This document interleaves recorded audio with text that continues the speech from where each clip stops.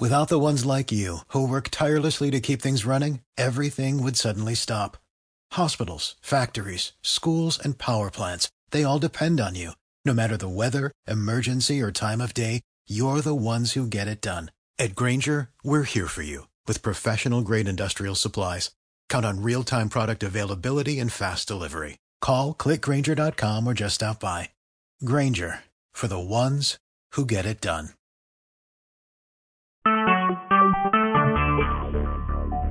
Talk shoes. Recorded live.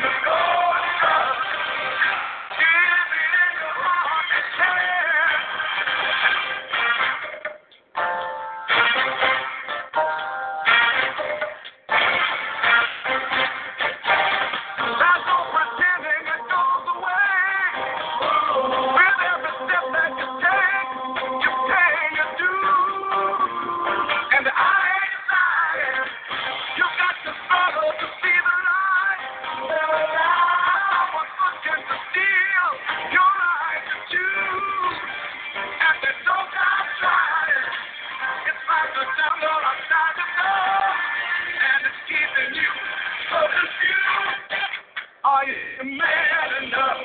Big and bad enough? Are you gonna let the shoot you down?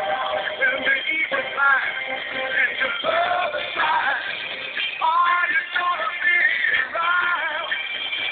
Gotta keep your eye on the passers by, gotta watch your step. Cause you never know where the night will go and they ain't finished yet. The folks about the down, they always do. But nothing ever seems to. Are you mad enough? Big and bad enough? Are you gonna let them shoot you down? Will they keep you around and your brother side? Are you gonna be around? Someone needs to say, just around the same. Don't you think you should get there? Are you mad enough? When you go to get up, is it in your heart to tell? Are you mad enough? Are you mad enough? Are you gonna let them shoot you down? When they hear you cry in your love sky, are you gonna be around? Are you mad enough?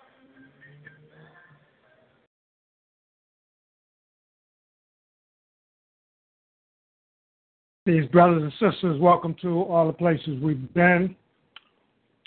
I'm your host, Annette Sankita L. Hopefully, some of my co-hosts and welcome you to join in on the call as well. Today is September 16th,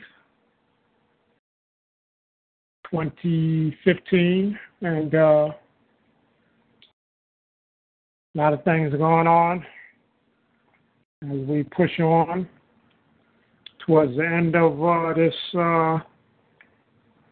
very interesting, wild, and crazy year. That was the Four Tops, Are You Man Enough? Once again, from the soundtrack of the movie Shaft in Africa, way back in the day. And they asked the question, are you man enough? So we're going to talk about that particular issue, as there are many who have not kind of shown that they are man enough or woman enough to stand up and deal with the issues and not allow themselves to be shot down without responding. So a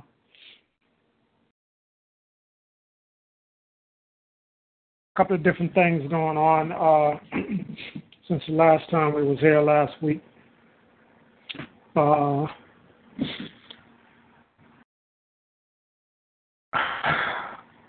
It was sad to have to come across a video that was actually from, I believe, back in February. A sister named Natasha McKinnon, who was in police custody supposedly because she assaulted a police officer. Right off the bat, when we hear one of our people, especially a woman, assaulting a officer, right away, you know something's wrong with the story. So, the question has to be asked, well, where did this happen? How did this happen? And once again, usually it's usually the other way around. Someone being harassed by the police, and the police decides to arrest, like they have this magic wand to accuse you of whatever they want, and you're guilty until after you stand trial and possibly may be found not guilty. But as we see in this day and age, it is becoming more and more every day a typical response by the police to falsely arrest people, to assault people, to kill people, and to later not be charged with any wrongdoing, as the family of the deceased who the police have killed, who the victim and their families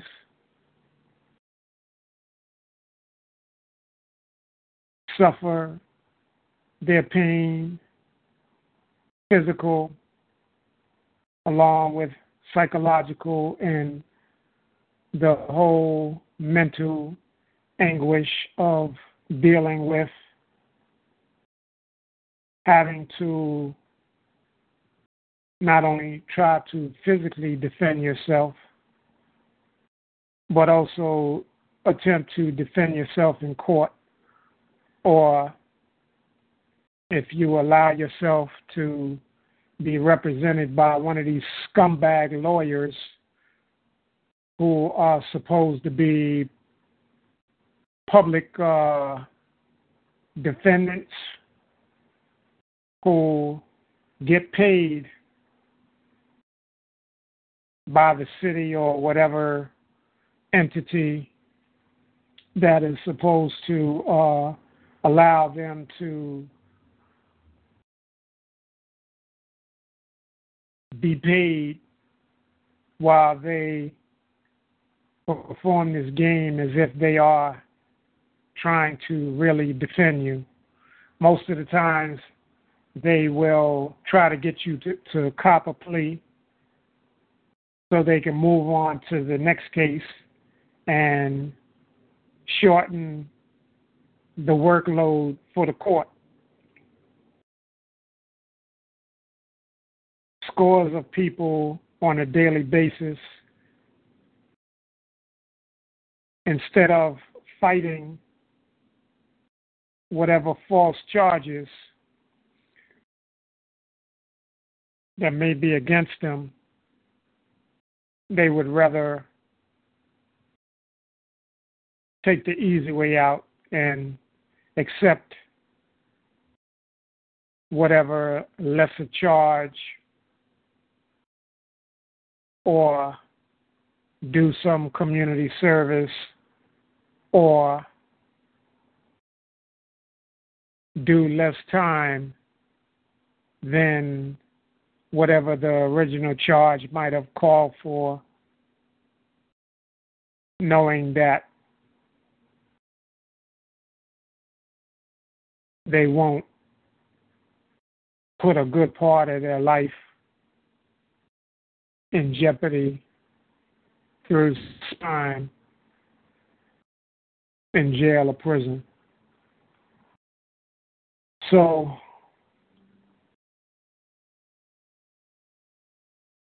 our dear, beloved, deceased sister, Natasha McKinnon, was killed while she was in a jail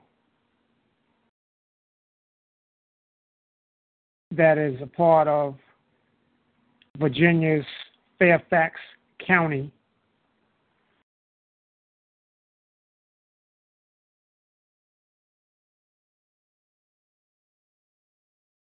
I don't recall how I came upon this particular video, but often you can go to YouTube and according to what you watch or whatever, something pops up, or you might go to watch one thing and something's on the side and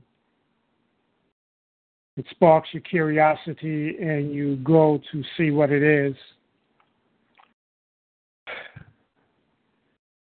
So the particular video that I first encountered was a video that said it was a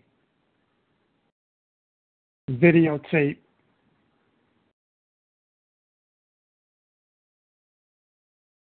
that was being presented by the Fairfax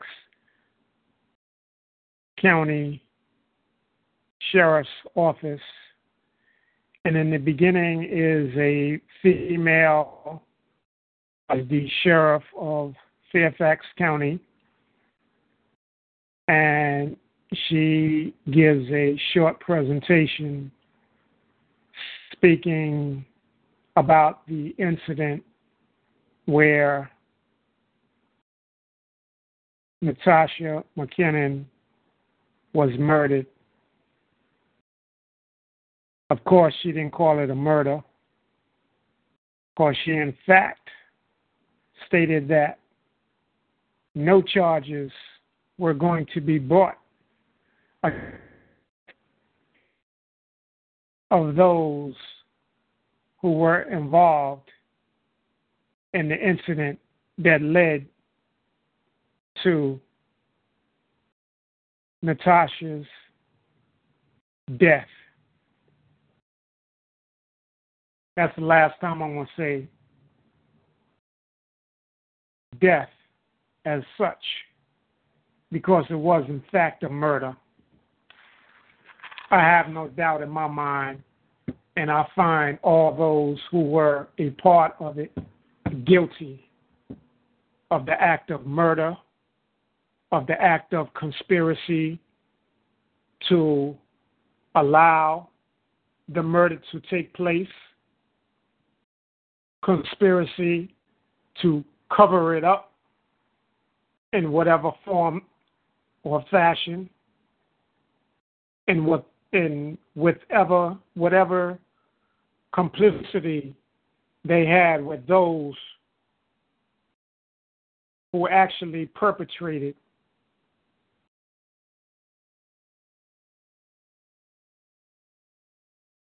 the savage attack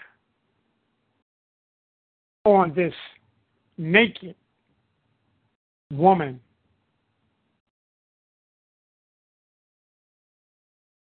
As the video starts, after the sheriff had basically stated that no charges would be brought against any of these people, the video begins with some cracker in a hazmat suit. I'll call it a hazmat suit because it was white, basically covering from kind of head down to the toes, covering their shoes or feet or whatever, however they were, inside these uniforms, which were white, later to have a mask put on. And this cracker, I don't know if this is the regular procedure. I know in sales they have a procedure where if they have to send in a special team to remove somebody from a cell or whatever, they have someone to videotape. So as someone is videotaping this cracker who is explaining that they are getting ready to remove Natasha McKinnon from her cell, that she has exhibited kind of contempt, I'll call it, in terms of, he says at first, throwing feces, and then corrects himself and says urine. So he proceeds to put on his mask, and a team of 5, I would assume that they're men. You really, all of them, so you really can't tell who the other 4 are or what they are. They proceed out of a room where there are lockers, and they put their uniforms on and grab up whatever equipment, and they proceed to an area where there's a kind of hallway where there are, I don't recall if it's the first cell or perhaps the second cell that they get to, where there's I assume it's a metal door with a rectangular slot kind of at waist length, maybe about 4, I guess, maybe about 4 feet or so on the floor, and it's a rectangular slot that's there that is open to the cell. Another cracker who has some kind of shirt on, says sheriff on the back, or deputy sheriff or whatever on the back of it. A cracker with kind of white hair, so I assume he was maybe 50 or above. And he proceeds to go to the door where Natasha McKinnon was, as he begins to try to open the door with a key. He says to her, quote, "Natasha, we're coming to take you." Pretty much that's what he said. Now,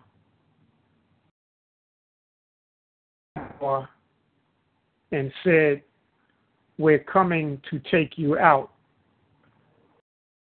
It almost sounds like a line from some movie like Scarface or something, where, we're coming to get you. We're going to kill you. And as he finally is able to open the door, the team of these 4 guys in these white suits have already prepared themselves, almost kind of in a line.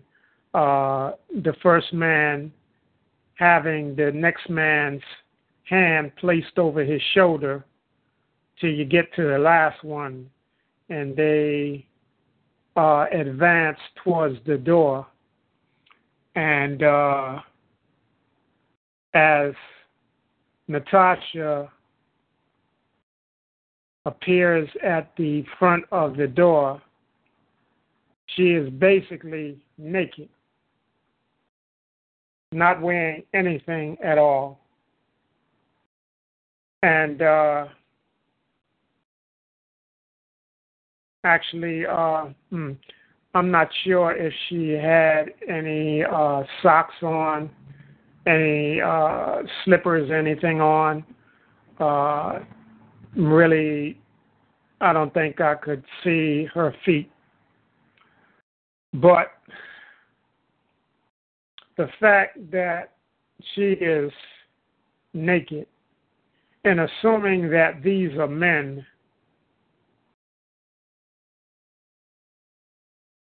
this really seems like an improper procedure that is going on. Very disturbing. And as these 6 men, 5 in the suits and 1 with the other shirt that had the sheriff written on the back or whatever, or deputy sheriff or whatever, or 3 other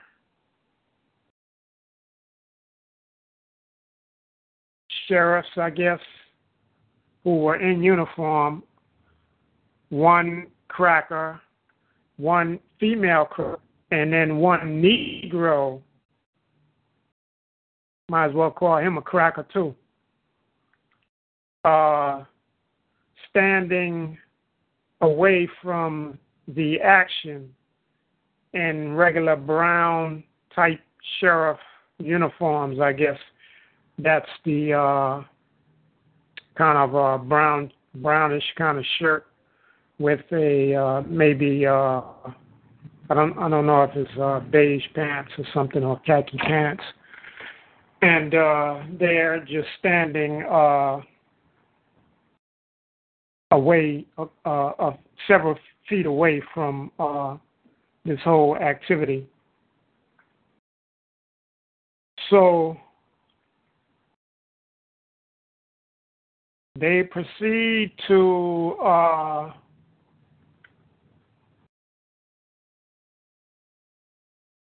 have the door open and try to grab her. I don't know how they managed to get handcuffs on her arms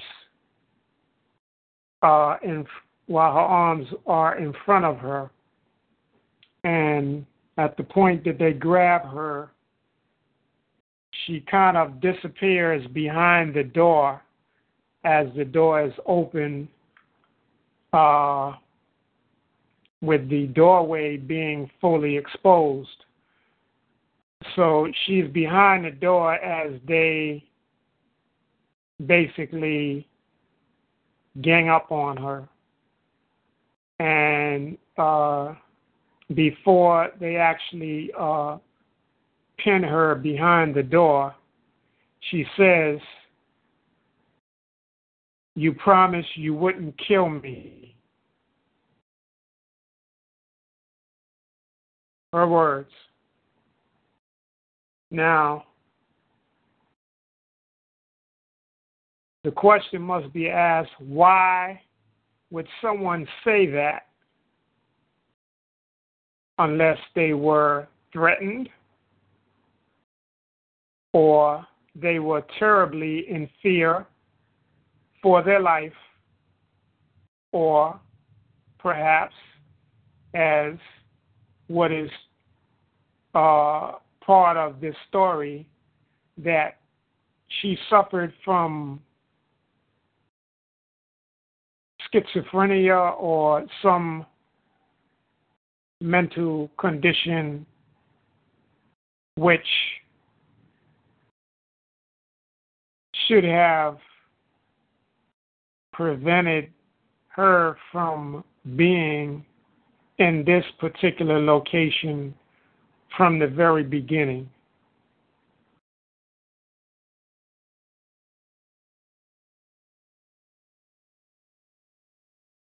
So as she is pushed and prodded behind this door, somehow there's some kind of strap that's coming through the triangular piece of this door. And like I said, I don't I don't know how,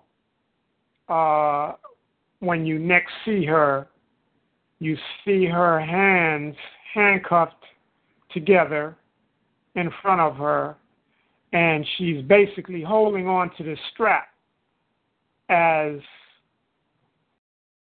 these beasts one of them attempts, actually raises her right leg.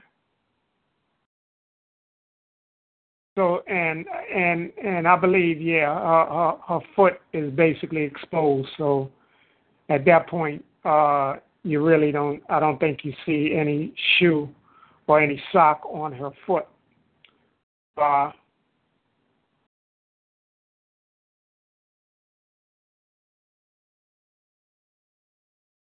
So one of these devils has her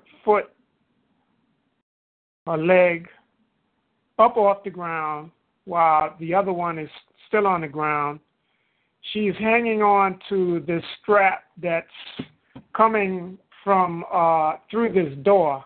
I don't know if they set this scenario up so that she would be hanging on to the strap by her hands, as they said to her, "Get on your knees, get on your knees." Now, if somebody has one of your legs up off the ground and your body is being tugged and pushed and grappled, trying to force you to the ground, as natural instinct, since she had hold of this strap that appeared to keeping her from slamming on the ground head first because of gravity, the fact that she's being lifted up by her leg.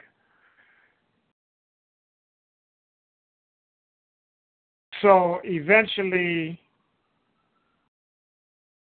she starts to go down, and I guess she let go of the strap, or whoever was holding the strap, or however the strap was being held.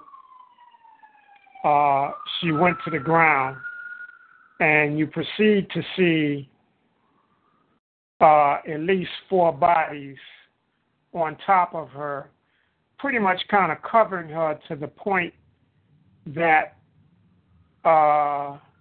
you really couldn't see her. And actually, that may have been before she actually, or the door was kind of pushed back to either close up the cell or to push it back. I think it was pushed back to the wall so that there would be a little more space. So basically, after the door is gotten out of the way, nothing but bodies on top of her body, which is naked.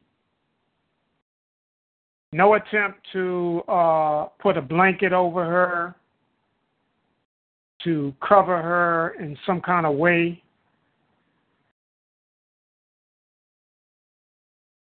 To get a female to clothe her. Just straight brute force, as if her body and her gender was totally insignificant to having 5 to 6 men all over her, naked.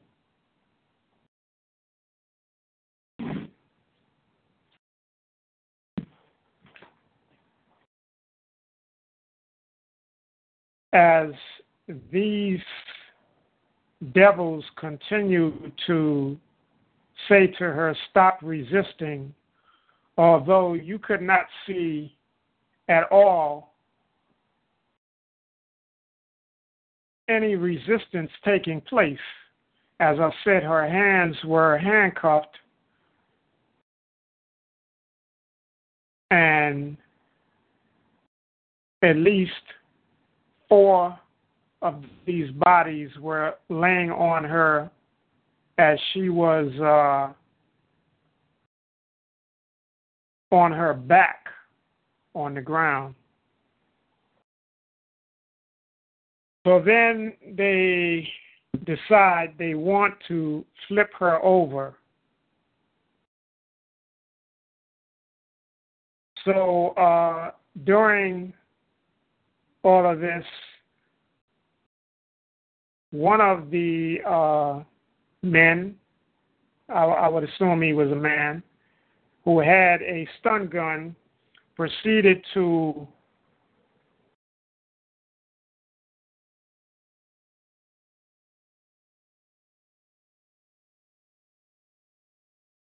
shoot her with this stun gun. And at some point, she was shot at least 3 more times. So there was probably at least 4, if not more, darts in her body.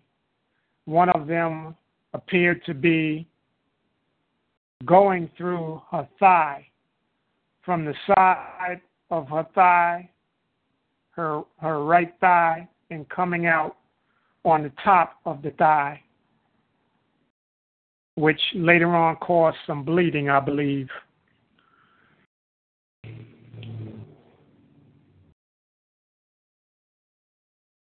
A mention by one of these pigs was asking if there was one of the nurses nearby. So later on, a Negro woman, and I have to call her a Negro woman, and yes, I would say she would be indicted as being part of this, because she made no effort at all to see the wrongness of what was going on and did nothing but what they asked her to do.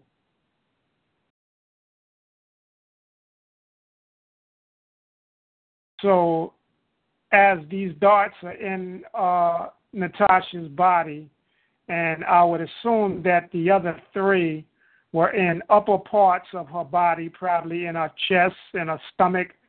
Her stomach might have been the first place where they actually maybe hit her with the stun gun, because at one point she complains about her stomach hurting.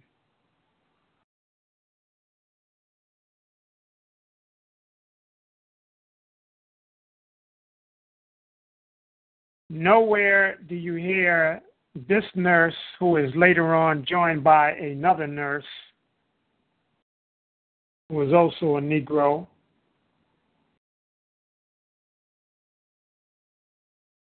Nowhere do you hear these nurses saying anything in regards to trying to halt what is being done to this naked woman. Peace, Brother Aries.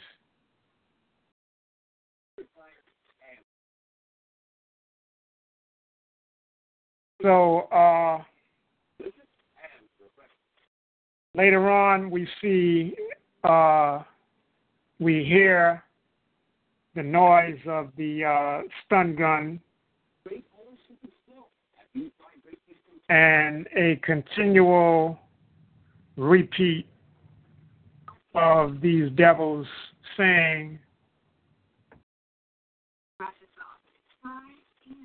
stop resisting. But nowhere can you see any resistance going on, not to mention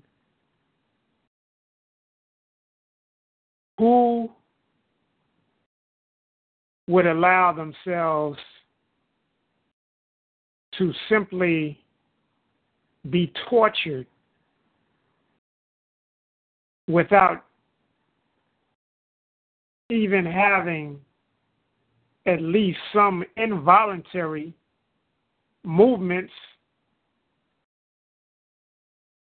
that would naturally occur due to the infliction of pain.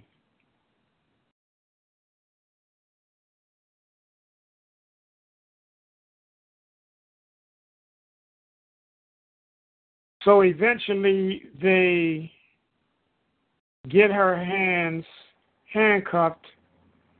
They remove the handcuffs from in front of her and then handcuff her behind her back and bring some kind of chair that is supposed to be some kind of restraint chair or whatever. And they place her in the chair and then realize that that is not going to work. So now they have to take her out of that chair and I don't remember if they put her on the ground again or took another chair and placed her in that chair and expected her to place herself in the chair with her hands behind her back and taser darts all in her body as she's being shot. So they position her body in this second chair and strap her in and then proceed to try to take her to an elevator down the hall. And before that, they basically had one of the nurses try to supposedly take her vital signs.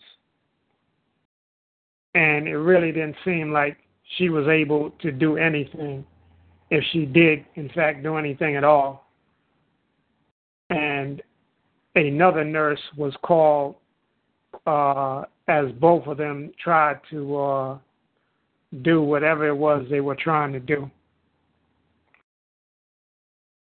And then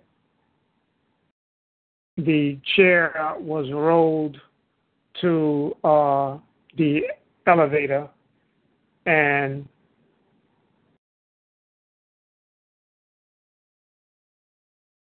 all of those are part of that hazmat suit team, the five of them, along with the one holding the stun gun and the other one with the sheriff or deputy sheriff written on the back of his back, went down in this elevator. And as they got to the bottom, and I don't remember, I think one of the nurses was with them. And when they got to the bottom, they had some device there trying to take her vitals once again, realizing that she did not appear to be breathing. As she was on the elevator, it didn't appear as if she was moving at all.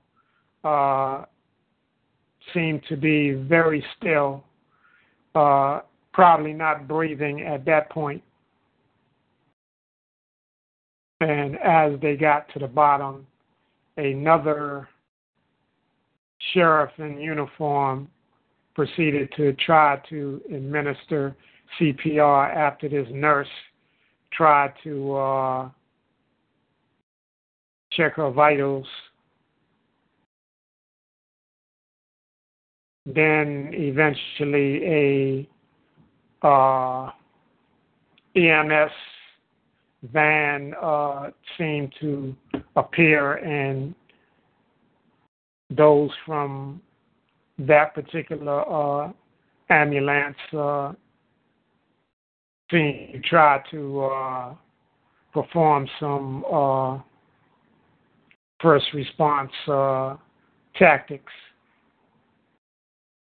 not really seeming to be successful at getting her to move or breathe at all.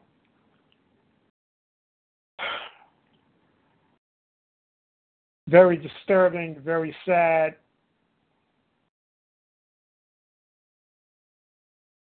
Unbelievable.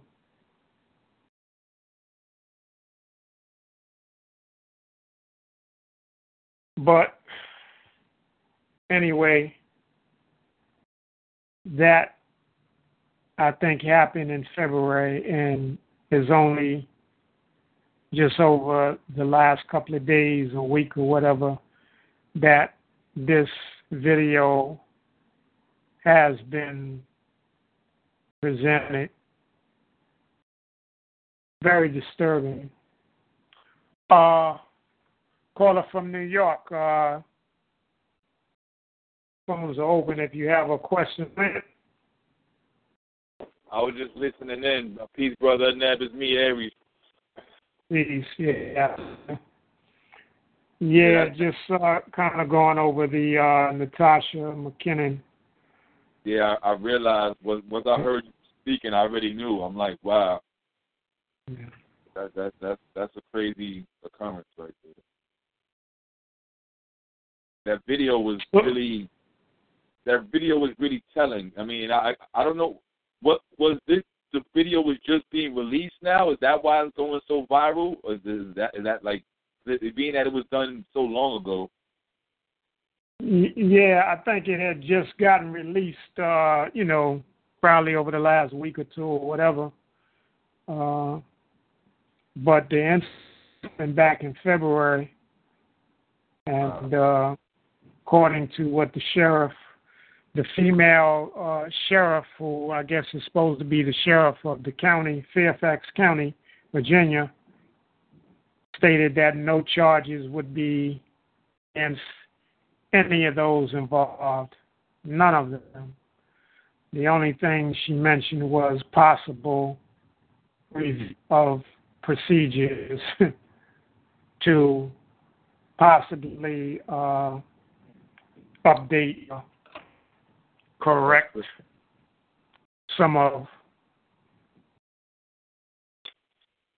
she's, I guess, claiming is regular procedure which they performed.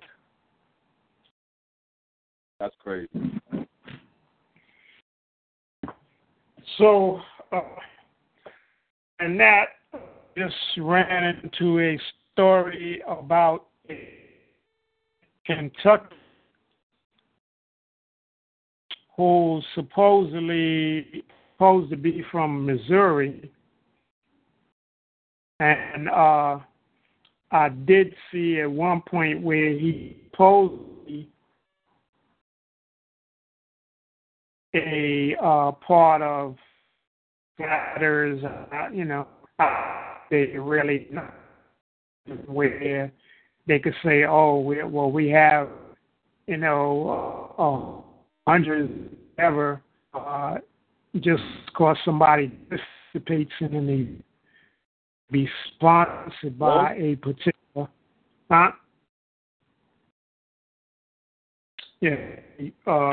participating in an event that's by a particular organization doesn't necessarily make them that organization.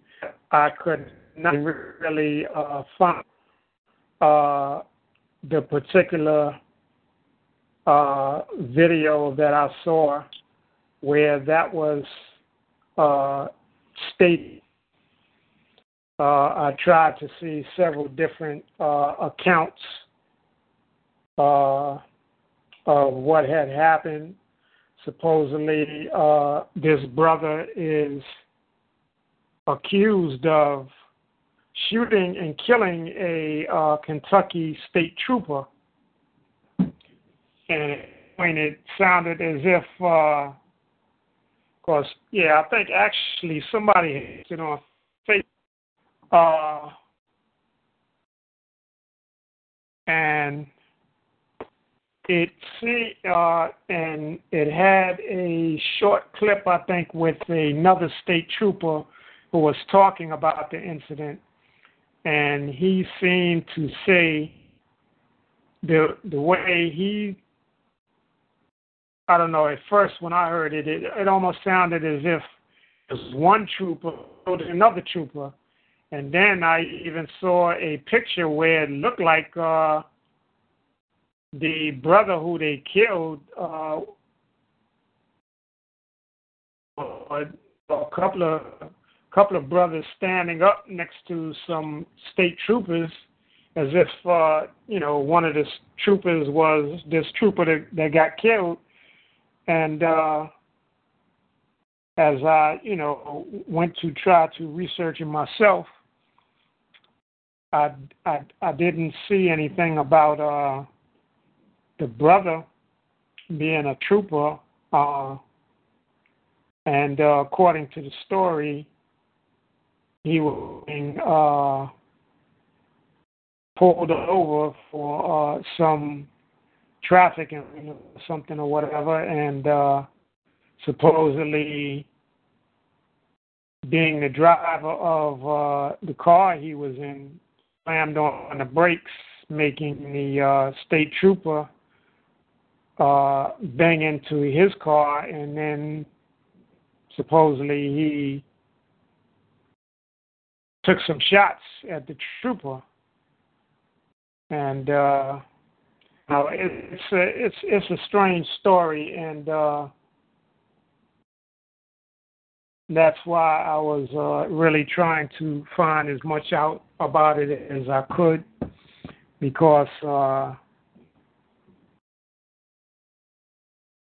it just seems very, very strange, very odd, And along with the brother in the car was supposedly a female adult and 2 younger children. So it kind of doesn't make sense.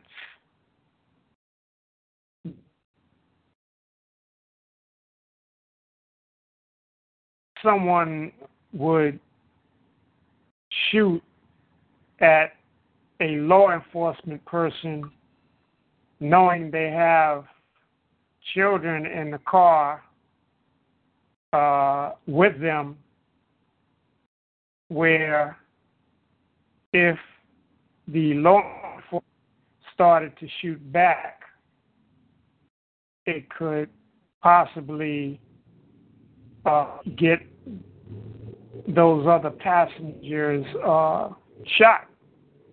It doesn't make sense. That is very weird. Yeah. So I guess we'll hear more, and I guess it will either start to make some sense as the truth starts to unravel, or it will continue to make no sense as they proceed to cover it up and call it a done deal. Was there ever, did you ever come across a video, like a dash cam video? I know you said you're still looking through things. Oh, nah. Because I want to see. They say that he ran into the back, or the guy stopped short or something. Right. He supposedly slammed on the brakes and made the trooper's car slam into the back of his. Yeah. That's the case. That dash cam would definitely be the telling truth for that. But interestingly enough, that wasn't part of what was presented, and even in this case, was just talking about with Cannon. We in September. We in the middle of September, just getting the video from something that happened in February, Yeah, that's crazy. And that's another thing too, in terms of why were there no video of inside the jail there, in the hallway or whatever, because all was shown was basically whoever was carrying a camera who was not doing a good job at basically showing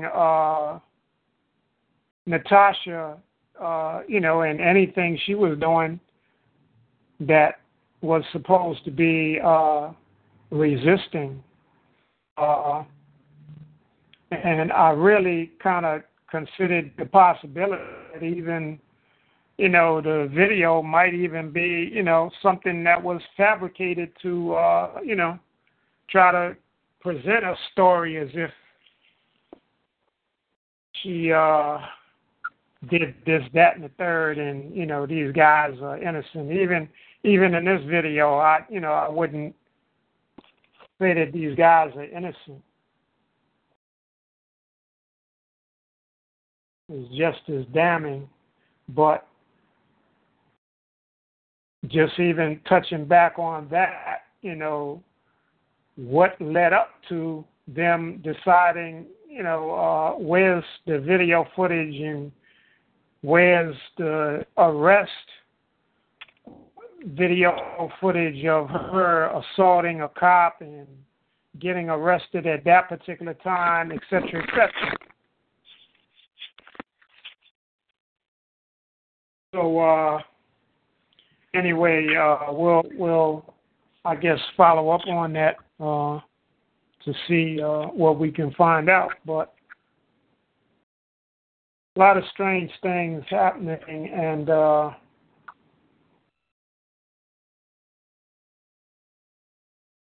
really got to be on top of things.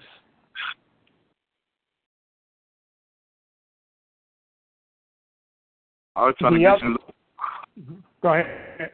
I was trying to get you to look into a story that I was seeing pop up on Facebook recently, and it was about a kid named Bernard Scott. I forgot how old he was, but it was happening last year around September, and pretty much what it was saying was that this happened in St. Louis again. I don't know what's up with Missouri, man. Oh man, but this is St. Louis, and apparently he was denied an ambulance. He was denied an emergency visit coming out of the ambulance. They said they needed to take him to the emergency room, and the police wouldn't let them take him to the emergency room. They want him to go to jail. I mean, this is supposedly over traffic violations also. He's supposed to go to the hospital though. Even the ambulance, the guys, the EMS guys are saying this guy needs to go to the hospital. He was denied an emergency room visit. So he said he's in the jail. This guy ends up pretty much going into a coma. When they called the ambulance, and they said the guy's body was like pretty much like kind of stiff and stuff. The cops, and this is in the report, the cops tell the ambulance driver that he was found in his cell, tied to trying to hang himself by his shoelace. Now the funny thing about it was that this kid ended up being in a coma for I think it said 11 days or something like that. He was in the hospital for like 3 weeks, and he woke up. The kid actually woke up, and it's like, why would I try to hang myself? Like, I was in there for traffic tickets. What am I going to try to hang myself? Now, mind you, I'm not going to lie. He's in jail right now as we speak on theft charges. But my thing is, that's not the point. The point is, if there was a story that's fabricated and it's like, and it shows because his story corroborates what the ambulance drivers are also saying that, for one, he was supposed to go to the hospital. He was denied a hospital visit. Then when he really ended up needing a hospital, and they tried to send him to the hospital because he went into a coma. He ended up going to a coma. So there was a condition in which the cops did not allow this man to go to the hospital, regardless of type of person he is. he was in, at that point he was only in there for a traffic violation. I'm not going to hold him accountable for what he's in jail for now. That to me, that's neither here nor there. The fact that they do this and to show that, okay, they're thinking this guy might be dying. That's the way I look at it. And they specifically just say, okay, they found him in a cell, tied up, trying to hang himself. I mean, like hanging himself, which means they were willing to go along with that story because they didn't know what the hell happened. This shows to me, being that the story is only coming out now, that this is a history. Like it's coming to light more now, being that Sergeant Bland happened, and now we've been seeing so many accounts of things happening. But it's sad to say this has been happening where we're really getting killed within the jail system, regardless of whether you're standing up for something or whether you're not. They've been found out what to do this. And like I said, this is last year. When I first came across it, I thought it was something that happened this September because of the way the story is. It was around September 11th, around there. And I'm like, wow, this happened around this time. Why is it not on the news? Then I looked into it more and realized it was last year, which made me think even more like, wow, we really we started blowing up on this thing because of Sandra Bland and everything that happened.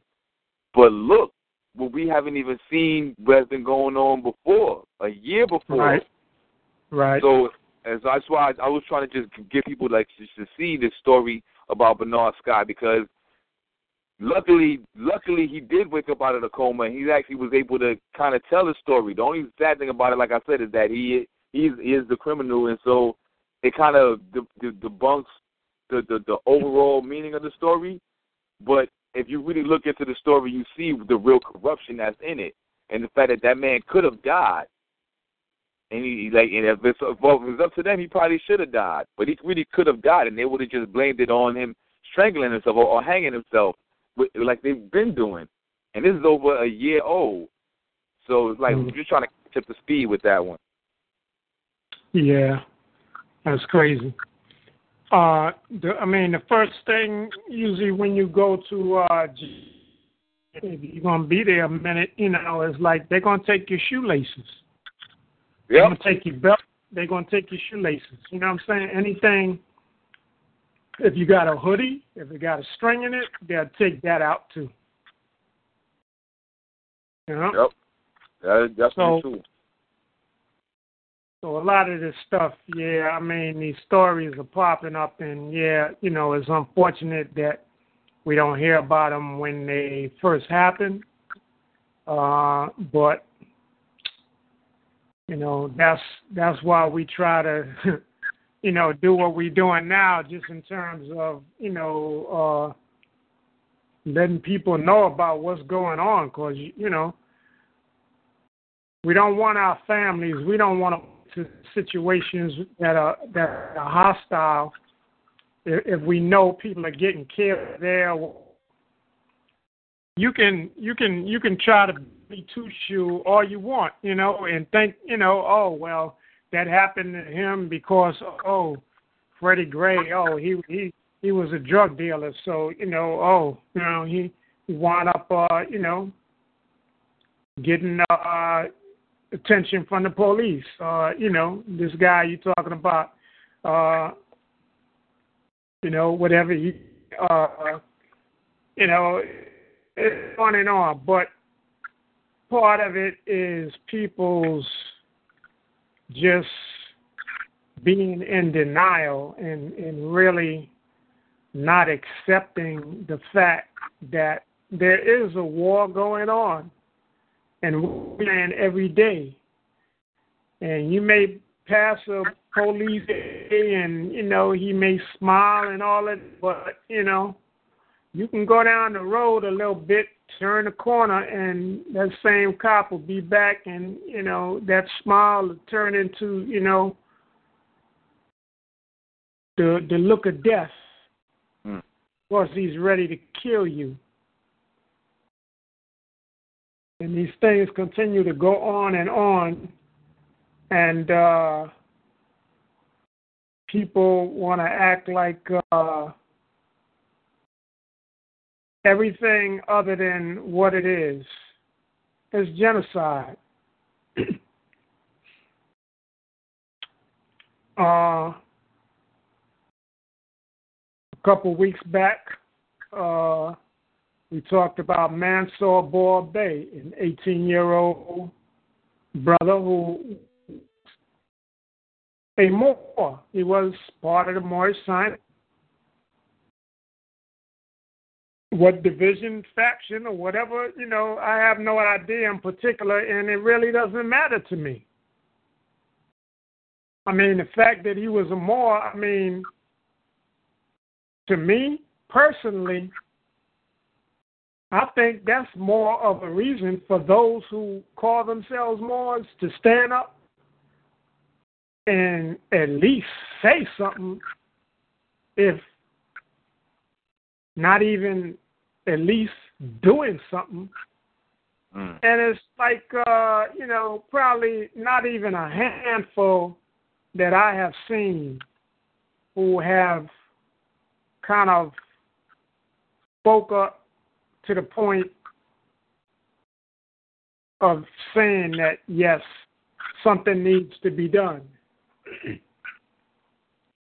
We can choose to do all kinds of different things.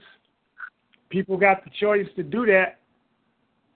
But when you sit by and you're quiet, you're silent, you don't say shit, it's like you're in agreement with what's going on. Yep. And it's just a matter of time before it happens to you on a personal basis, to you or your family. And I don't wish that on nobody. But it's just a matter of time.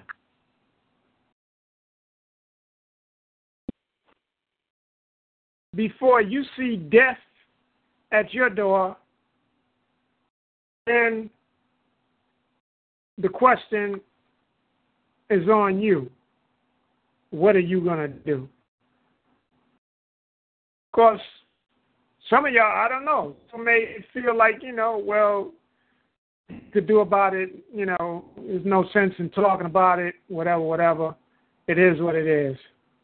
If that's the case, then, you might as well go ahead and, turn your shit over to somebody who gives a fuck and, go on and make your arrangements at the fucking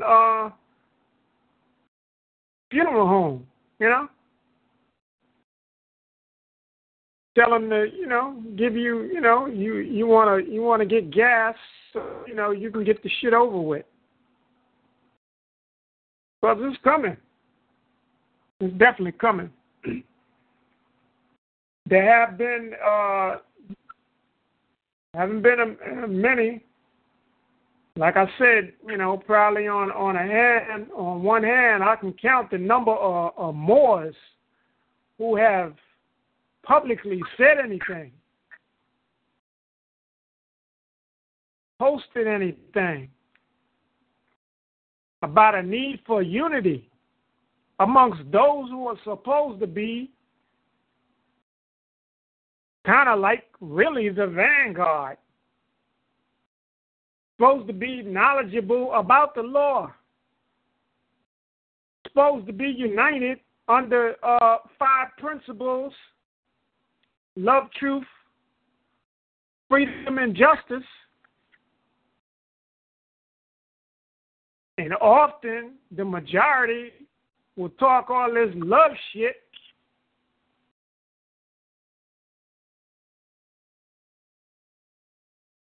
but love ain't got nothing to do with loving your damn enemy. You ain't got to hate them, but you damn sure don't have to love them. But to sit back and act like whatever differences that exist from community to community is too big for us to unite on, that's some straight up bullshit.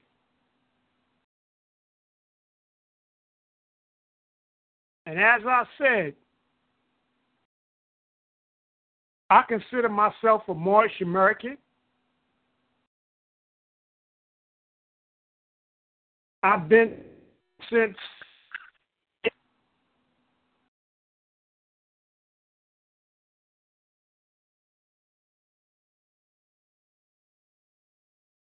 But people who look like me, who don't declare their nationality,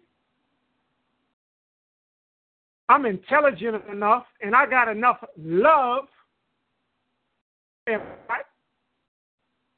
them, regardless to whether they call themselves a Moor, they call themselves black, Negro, colored, African American, or whatever.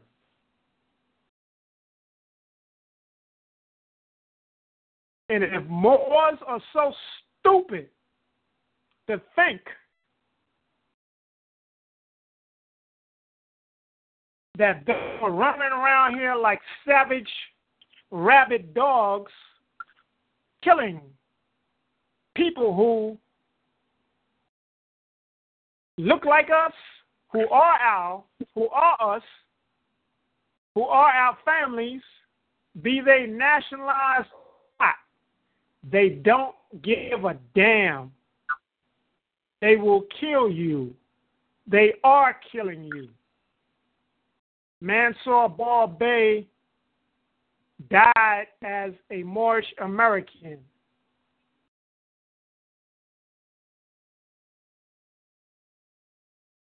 And Moors,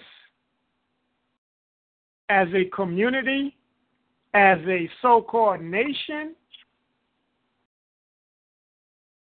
are showing that they are an invisible nation. As far as I'm concerned,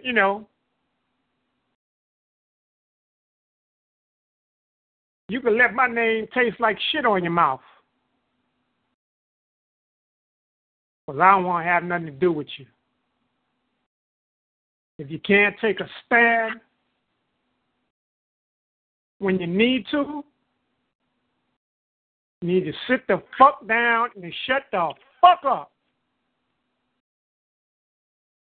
And that's from your brother with love.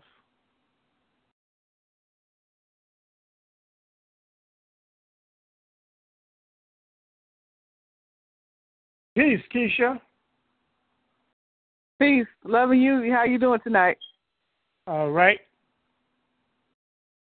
You're sounding off. We're going through the calendar. Brother Aries online with us. How you doing? How you doing?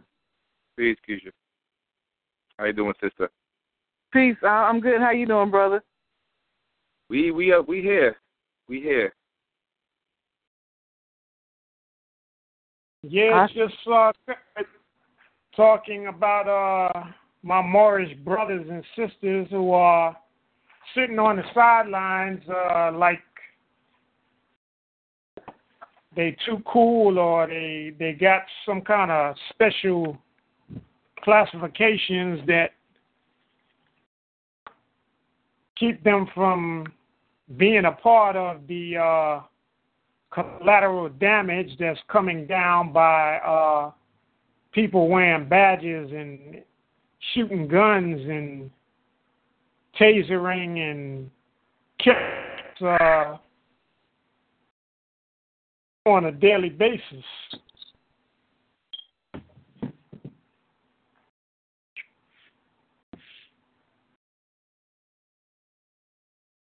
Too many people are sitting back and doing nothing. And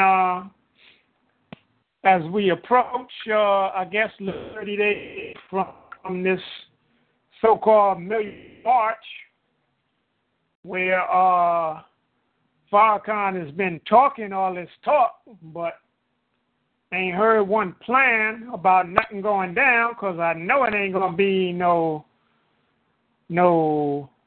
real fight. Ain't nobody suiting up and booting up to go out and do no real battle like that.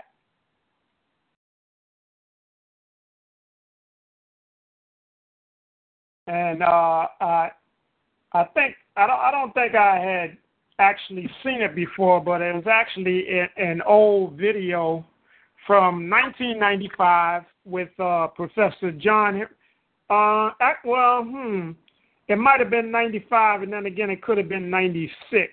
I don't recall, but somewhere around there. It was basically after the Million Man March, the first one in 1995, and there was a critique of that event by John Henry Clark, and a few other people were there, and an open discussion where the doors was open to people from the Nation of Islam, but nobody appeared to show up to represent Farrakhan or the Nation of Islam. So Dr. Clark laid out that, you know, he basically knew Farrakhan and knew Farrakhan was a what did he call him? Not a trickster, but a con man, basically. And so the same questions we've kind of talked about before, you know, what happened to the money? What is the plan? You know, there was nothing that came out of that other than being a feel-good moment. And although it's talked about as being success, but a success for who? A success for Farrakhan, for his ego? So now here we are in 2015 after all these numerous murders blatantly by the police all around the country, and all the things that go on in Chicago. But yet, the great Minister Louis Farrakhan wants people to meet him in Washington, D.C., spend their money to get there from all parts of the country to come and stand up and listen to him speak for hours. Because I'm sure he's going to speak at least 2 hours, right? Can't have all them people.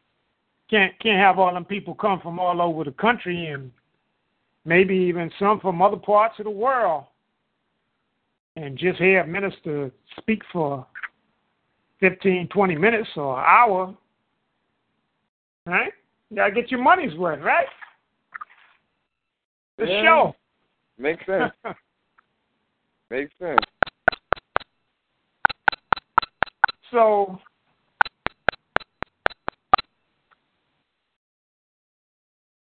one of the things that he's called for is a boycott of Christmas, which, you know, you don't need to go to Washington, D.C. to hear any more about that in particular, do you? I mean, help me. I mean, am I missing something, or? You got the internet. You don't need to go nowhere really no more. Really, right? I mean, you could have Skype online, or, you know, do one of those. You can even do like a pay-per-view and have, you know, you can see the whole video and eat your potato chips and all that right on the, you know, in the comfort of your own home. But you got to get that money, because everybody don't have internet. Everybody don't have credit cards. Everybody don't have checkbooks. Everybody ain't going to go out and get a money order.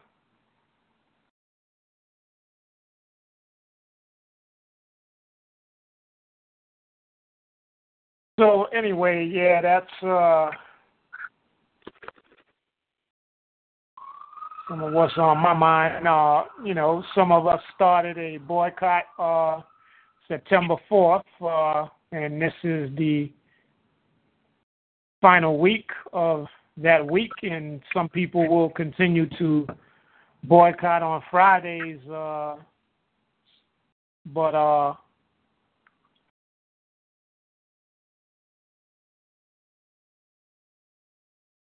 so I see no problem with doing the boycott Christmas, because I don't really participate in that shit anyway. But once again, you know, it should just be a reminder to all of us to support our own as much as we can on a daily, everyday basis. It's not even like, we need some special event or should need some special event to encourage us to support our own. But a lot of these events should be perhaps additional motivation and inspiration for folks to come together and try to build and create some co-ops and stuff like that. We talked about it. The people who have the voice, like Farrakhan, going to put it out there, Get your people. You got people. Get your people to mobilize in the different cities to form co-ops so we can buy and support each other, buy from each other and support each other. So I done talked almost half here, so y'all got anything in particular on your minds?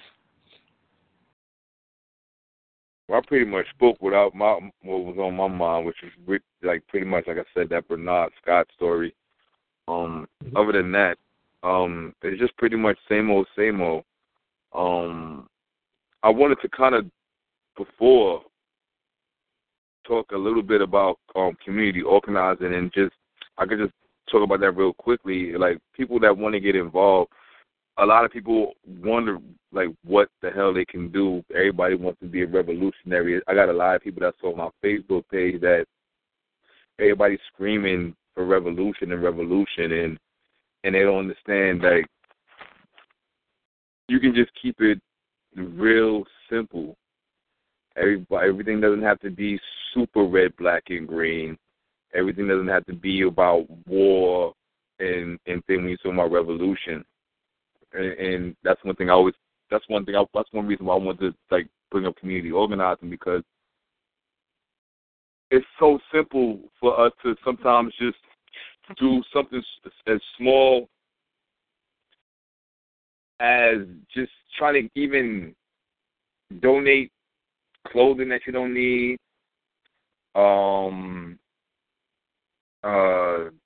donating canned foods or things like that during holiday seasons. Like, if you don't want to partake in Christmas, you bringing up like Christmas things like that. What you can do is, like I said, donate. Like you don't have to necessarily buy things and buy from stores. Donate things that you don't need to people that might need. Like these are revolutionary tactics that need to be taken back.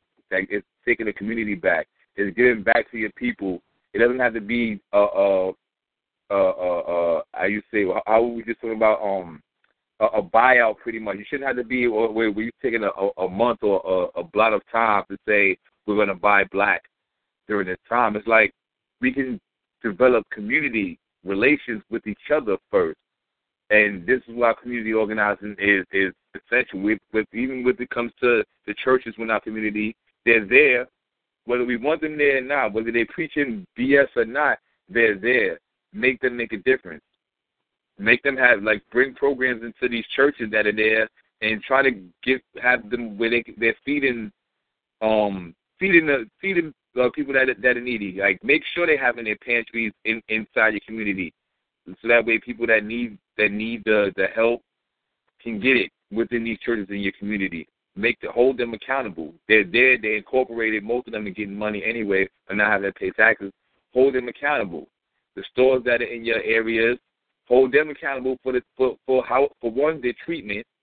Hold them accountable for where they're treating you in your own community, and make sure they're not trying to kill you with prices, because sometimes we have the stores in our own community that are higher than when you go to the supermarket. And it's like, hold them accountable. Let them know that these are our dollars. It's about taking the streets back. So community organizing ain't necessarily just sitting on the corner and trying to give out free books all day and or sell DVDs all day about knowledge. It's about actually getting in the community and knowing your people and knowing the needs and making everybody accountable and be active. And I hate to say it, but it's the truth. It really does sometimes, not sometimes, a lot of times start with the churches, because it's already a base there, and no matter what you say, you need sheep regardless. So there's already a base of sheep there to start with, and then from there you can always branch out once you started something, even if it's a community program like a people survival program that the Black Panthers used to run, where they used to hand out free clothes and hand out free food. Simple things like that can go on in communities can do a lot, can do wonders, even if it's something that's small. So that's pretty much what I wanted to bring out as far as like just buying black and everything. Was like we can go with that, which is definitely good. But when it goes past that, it's like we can actually do for us when we need, as far as needing like shelter, not necessarily shelter, like that's kind of hard, but needing things during the holiday time where it's like instead of just worrying about buying, we can worry about giving and helping and actual real sacrifice within our own community. Yeah, there's a lot of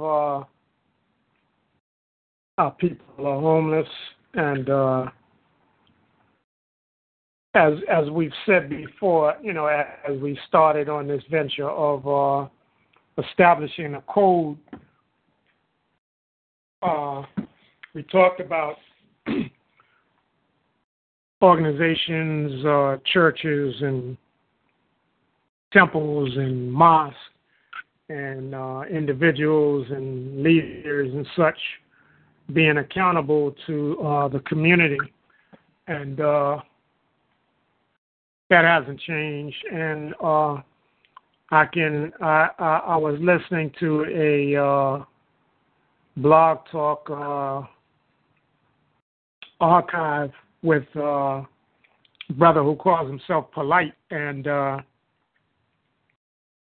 who was from was supposed to be one of the wives of one of the Hebrew Israelites, and basically he kind of exposed the contradiction in the Hebrew Israelite community. I think it's I don't know, ISUPK or something, whatever the thing is. But the sister was there and had basically talked about, this is the wife of one of the Hebrew Israelites, talked about how she wasn't able to get $10 from her husband. He got 5 wives, and I guess whatever money he raises in the street, if they, you know, I don't think I've really seen them like trying to get donations per se, but it was like, if you're going to do something, then do it properly. You know, don't do it where there's an injustice to somebody. And if you on 5 wives and they're fighting with each other, and they, you know, one of them needs $40 and you can't even get up $40, you know, it's something wrong. It's a problem. So anyway, the brother extended, you know, that ain't no big thing for him, you know, and for most folks, you know. I mean, most of us, if we knew somebody who, you know, really needed something for a particular reason, you know, to take care of their children or whatever, you know, I think most of us would do that, you know. And it's not a matter of, you know, oh, we know who this one is, or whatever. You know, there's people who are out here who make a con game out of begging for money And then there's people who really need it, and, those are the ones that, you want to try to really help, when you can. But in kind of seeing what was done, I kind of saw a manifestation of what we talked about in terms of the code, manifesting. Because actually, some of the people from that organization, supposedly the leader, was telling the woman's husband to call his wife a hoe and bitch and this and that and the third. And it's like, what kind of stuff is this? People need to really check some of the bullshit that they're in, for real. That's why I just said what I said about who call themselves Moors and who are sitting back and not doing anything. You could claim you trying to nationalize people. That ain't really. In a way, it's kind of doing something, but we could be doing a whole lot more than that, and that's what we need to be doing, a whole lot more. And if you ain't living up to that, then you faking, and you're gonna be exposed, and that's what's happening right in this day and time, in this age. Everything is being exposed for what it is. So you can play games and pretend for a minute, but, when people say, come, let's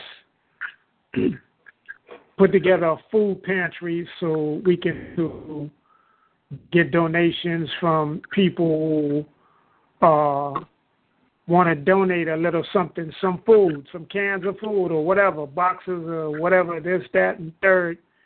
And, have a day where people could come who, honestly need things and let them come and get it.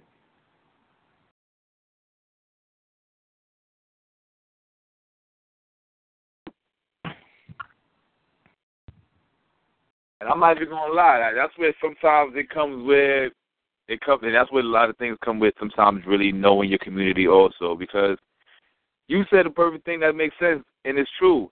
You always gonna have people that's going to always try to get over and take advantage of any system. Mm-hmm. And that's what also comes with, like I said, community organizer comes with not just one part. It's really being involved in your community. If Edna from down the block been shopping 3 times that week, and she going to the church to get, like, listen, hey, Edna, mm-hmm. really? And really, giving Edna? away food at the church. Yeah, it's like, come on, Edna, you don't need to be on that line, Edna. You taking a whole shopping cart full of food? Come on, Edna. And that's what I'm saying. Like, people don't understand when I say get involved, and I only say this because this is what I do. You have to get your feet entrenched in your community. If you really care about your people, and I'm speaking to the people that's talking that super RBG stuff, that's ready, that say that they ready to really like just ride. I'm ready to ride. And it's like, not for nothing, we really are at war right now. But the war starts within first. You have to. One thing I learned from the military is that even though America's doing everything backwards now, but before you do anything, you have to make sure your home front is secure before you send any troops out. Mm-hmm. And we have a lot of people that's ready to go out and, I want to go kill Whitey, all this other crazy stuff. But you have to make sure the home front is secure first. And that's the first tactic. And this is why this the state that we're in right now, knowing that we at war. We have to make sure our home front is secure. And that's why I'm really stressing that community organizing and getting your feet entrenched in the community. If you really talking about you ready to ride, you guys out there that's y'all ready to ride, I'm G-checking y'all, like pretty much. Because it's like, if you're ready to ride, show that you're ready to ride. I see a lot of people that have RBG flags draped across their Facebook, and at the same time, they playing ratchet ass videos at the same time. It's like, okay, granted, I'm not gonna lie, I'm still in Trends of the Tree, so I watch a lot of stupid stuff myself back and forth. But at the same time, like I know that I'm a person who's about action. And you don't see me on my page super RBG and at the same time I am a person who is involved. So that's why sometimes I do take offense to it when it's like, okay, people that super RBG, I'm ready to ride. It's like, but you're not really doing anything productive at all except having that RBG flag on your Facebook and saying that you're ready to ride or putting up a couple of quotes. And that's why I'm calling a shout out to the people that saying y'all ready to ride and y'all super RBG and all this other stuff, since all this stuff been happening and Facebook makes everybody look like a revolutionary. It's like, no, really start getting involved in your community. And like I said, starts with the churches. Hold these churches accountable. Get to the churches in your community, right within the community. They're supposed to be there for you. They're there for the community in which they getting money from. And it's like if they don't have a big following, then that means even better. I mean, they should definitely be able to donate a day to the community if they don't have a big following. Then that means there's no excuse. There's no excuse then. So why can't you help out the community? So it's just about taking a stand, and that's all it is. I challenge you guys out there that want to be super RBG. Take a stand, challenge these churches, hold these churches accountable, because that's where a lot of things start at. Hold them accountable, so that way you want to be a community leader and you want to be ready to ride. That's how you ride. Let's ride, and people can holler at me. We can learn how to do this together, because it's not easy, and I'm not gonna say it's easy, but we can learn how to do this together. Because I'm learning, taking baby steps, and it's hard. But I love my people so much that I'm willing to try, and this is what we need to do. As long as we got soldiers that's not scared to try and do good for the community, we're going to be all right. And we don't have to worry about these fake leaders, these Al Sharptons, these Jesse Jacksons, these Louis Farrakhan's with these Million Man marches where they're taking the money out of the community when we already know what we need to do in our communities, because we're there. We know the people who's trying to take advantage of it. We can police the communities because we know the people's moms who's doing things. We ain't got to worry about the police. We know what the hell is going on in our communities. 9 times out of 10, when crimes happen in the community, we know. And like we say, if you see something, don't say something pretty much. Don't snitch. But that means that we know. We know what's going on. So who else going to police us and take care of us but us? So if you're ready to ride, then show that y'all ready to ride. But there's no reason why we should be having these churches in our communities and not allowing them to take care of us and not use them. Because if we're not using them, then of course they're not going to do anything. We have to use them, make them work for us.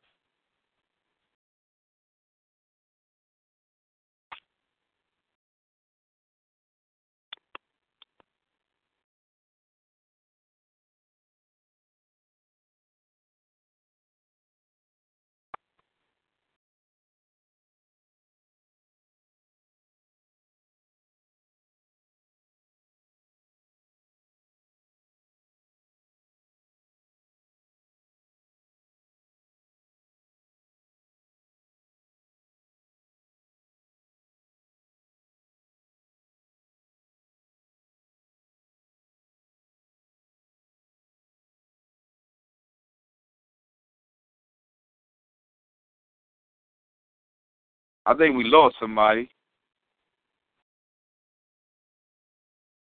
But if we got any callers, anybody need to call in, the number is 724-444-7444. The code number is 138713.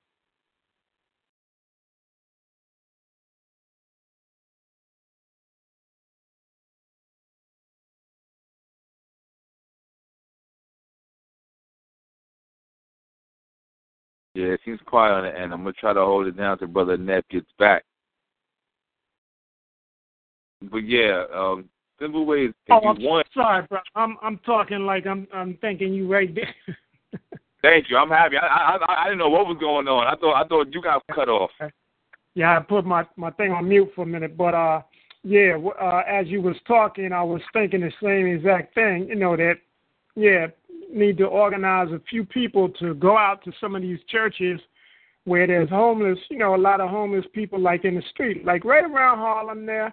There's that, need food and stuff, and the church don't necessarily got to let the people inside, but, y'all go in there and fix some food and, let's organize people, get them on the line and, and feed them, 1 or 2 days or whatever, Yeah. Let's do something and show, that if you're supposed to be a Christian, then, show that love you're supposed to be, trying to be like, this so-called imaginary person that you, claim you love so much, Yeah, show it. Yeah, But, the other thing is that, like you said, people talking all this rah-rah revolution stuff, it ain't like you got to wait to go to march in front of no police station, Be right in your community and organize with folks and make sure shit don't go down. It ain't no reason for the police to have to come into your community to deal with a thief, to deal with a drug dealer. You know what I'm saying? You clean up your own neighborhood, and when you standing out there, you know what I'm saying, you take control, People will start to appreciate that. They'll start to love you. You know what I'm saying? Your numbers will start to swell. Back in the day, the gangs that existed, I look at, like, in Chicago, Jeff Fort back in the 60s and 70s, there was a gang, the Blackstone Rangers, but they controlled the neighborhood. Didn't nothing happen there, you know what I'm saying, without them, knowing what's going on. Yep. It wasn't a drug thing. It was, you ain't gonna be from nobody in our neighborhood, and is locked down like that. Then things might have got out of hand, with the drugs. But we need to get back to that first motto: being there to protect our communities. Enough young brothers that, is out there want to claim they gangbangers, y'all need to protect your neighborhood, in a good sense. And it ain't about, oh, well, you're not from my neighborhood, you can't walk through here kind of shit, When you see them damn police doing the wrong fucking thing, step to that, If there's a reason why they got to come to the neighborhood, then get the shit before the fucking police get there. Yeah. Yeah, you're right. They already got past the first line of defense, which is you. Why? So it's like, you know what? If that's the case, you need to be the one to address it.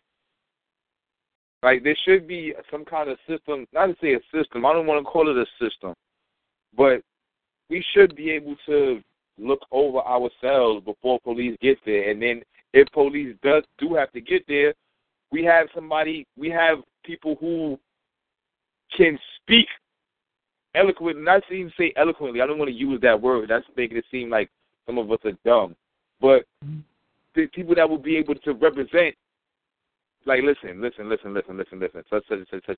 such. Speak on our behalf. Like, why risk this? There needs to be some kind of intermediary between the two, because, like we said, there's police that's killing us, and we need to know, like, we need to have some kind of protection. I don't want to call it protection, but at the same time, that's exactly what it is. That's exactly what it is. But that comes from, like you say, the old school way. Like around the Bronx, my father was one. It was the savage nomads, the savage dog. You had these gangs that were neighborhood gangs that they protected the neighborhood. My moms and my dad used to tell me that there were certain times when there was wars going on where, well, like you would get escorted through the block, especially like you were a woman with a child. You would get escorted through a block because they wanted to make sure, we know this person. They be making sure this person doesn't get hurt. That family, community, real feel is gone, and that's what we need to get back. That family feel. Where it's like, okay, there's things that go on regardless. There's going to be good and bad. There's the yin and the yang. But within that, we know there's order within that. We have to get that order back. There's always going to be chaos within certain things. There's never going to be full order without any kind of negativity. That just is not possible. We live in a duality. So, but within that, there can still be order within that duality. And that's all we need to attain is that order. We need that order back because it was there.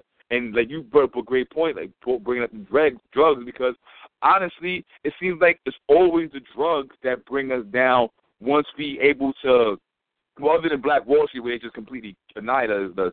But other than that, it's like it always seems to be drugs that once they're able to get that into the community, it's able to just break us down. You know what I mean? But being that we know that now, hopefully we can get it back. I still have hope. I still have hope, especially with these crackers doing what they're doing to us. It can only strengthen us. It's sad that black people only get together for the most part when it comes to funerals, but we've been having so many funerals lately, we have no choice but to be together a lot. It's a bad analogy, but it's true. Yeah. Well, yeah, we really need to start to institute that. Back when Katrina happened, I don't even remember what year that was. What was that, 05, I think? I think that was maybe 05. We mobilized people to raise money for 2 tractor-trailer trucks. And we called for people to come out to an area in Brooklyn where those tractor-trailer trucks were going to be, or even before the particular date that they were going to leave out. People could come to a particular location and drop stuff off. And people bought cleaning items. They bought some medical supplies, alcohol, buzz pads, bought all kinds of things. They had people bringing some of the shit didn't make no sense. They was bringing damn TVs. Oh, I got this here. They bought clothes, mops and brooms and stuff, dustpans and buckets. People bought that stuff out and got them 2 tractor-trailer trucks, the front all the way to the back, loaded it up and sent them down to Mississippi, which was an area where we knew somebody who was there that was Mississippi was also affected also. A lot of people went to get through into New Orleans in particular, but we did send a lot of those supplies down there to somebody we knew. Once the stuff got there, that the stuff would get to the people, and we did do that.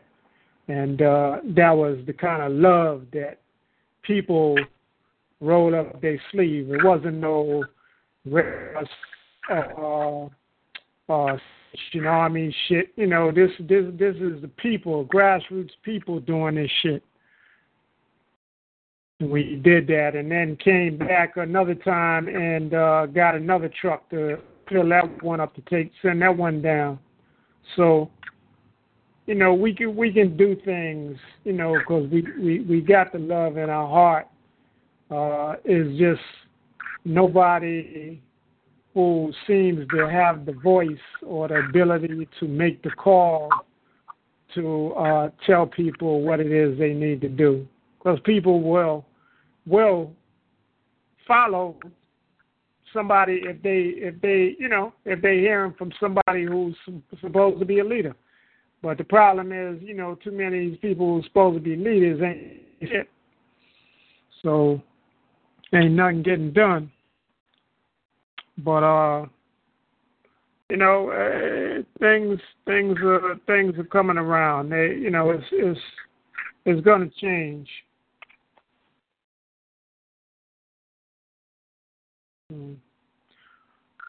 But yeah, we got about another 10 more minutes. Nothing else you want to say? Close. We're going to continue to do what we're doing. We got a few things about as we speak right now. I'm going to try. I'm pretty clear. I think I want to try to make some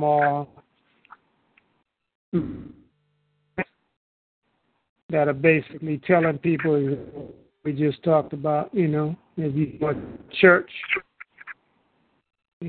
tell your church they need to open the doors and start, helping the people. Start into your neighborhoods, and you start interacting with people in your neighborhoods. You build a bond, and the reason why, a lot of young people might not be wanting to go to your church or, have any respect for you because you ain't showing no love. You gotta show that love. Mm-hmm. Gotta start building them bridges. Because people are gonna definitely be crossing over them real soon. Yeah. So there was something else I wanted to touch on. Let me see.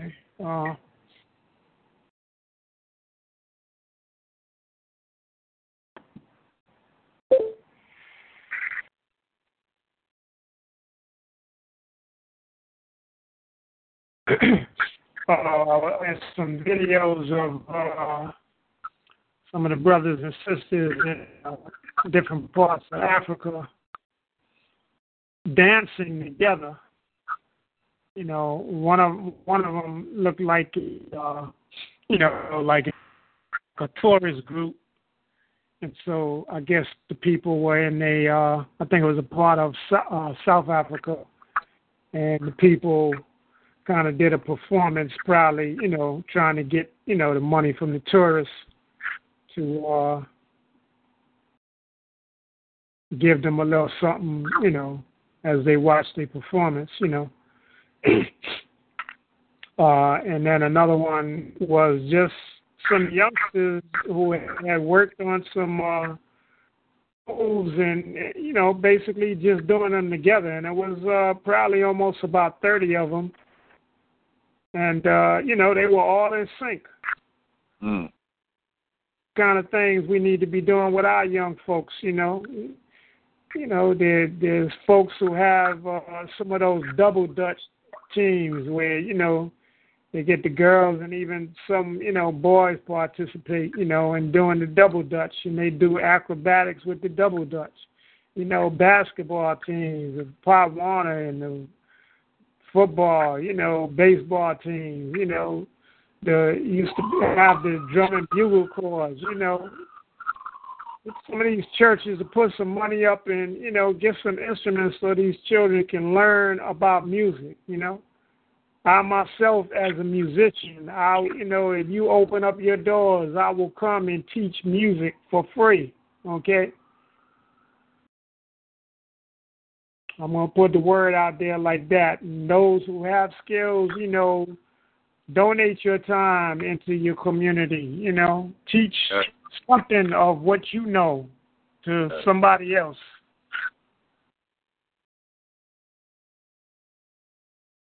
Wait. It's not impossible. Yeah, so the other thing is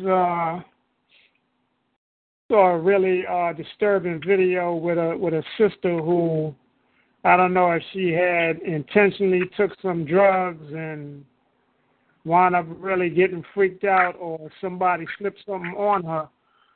I'm going to tell anybody within the sound of my voice, if I find out you kind of motherfucker that want to slip some drug shit in a woman, man, whoever's food, drink, or some kind of way, I'm going to break your ass up something proper. That's my words from me to you, okay?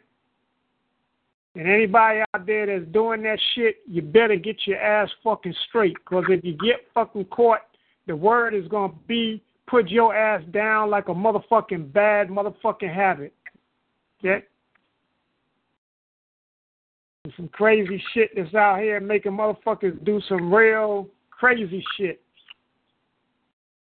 And it's not only a damage or harm or a danger to their own lives, it's a danger to other people's lives. These police are out here, when they see motherfuckers, they don't give a shit, oh, you got mental problems or you under the influence of drugs. They harming people. Yep.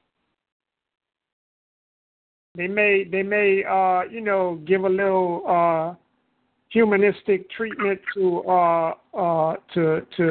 other Caucasians, but they ain't doing that for us. So you do that shit to one of our people, and we find out who you are. Say your last prayers now. Oh, can you elaborate on that real quick? Because I know you run out of time too much, but I'm trying to figure out there's people that's putting stuff in like food or something? Like what? Well, you know what they call the mollies, right? Yeah.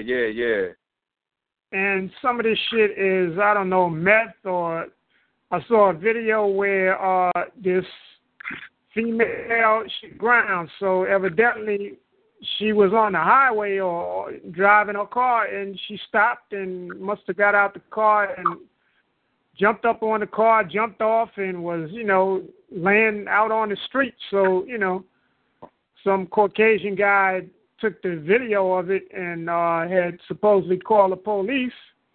So they came and, they didn't abuse it in that particular video. I mean, I don't know what eventually happened, but then there was another video, because sometimes, you see one video on Facebook and then there's like a couple of other things that's kind of similar. Yeah. So when I looked at those, it was a sister who, I don't know, she might have been Latina or something, and so it sounded like a Chicano guy, taking a video and asking her, like, what did you have, So it sounded like she said, she had some meth or something, and he was like kind of trying to ask her if she had a Molly or whatever. But I can't imagine somebody wanting to take something that's going to make them act crazy like that, of their own free will. Mm. But I've heard stories of people slipping stuff, you got the date rape stuff, and the other thing is this ecstasy. That's the other thing.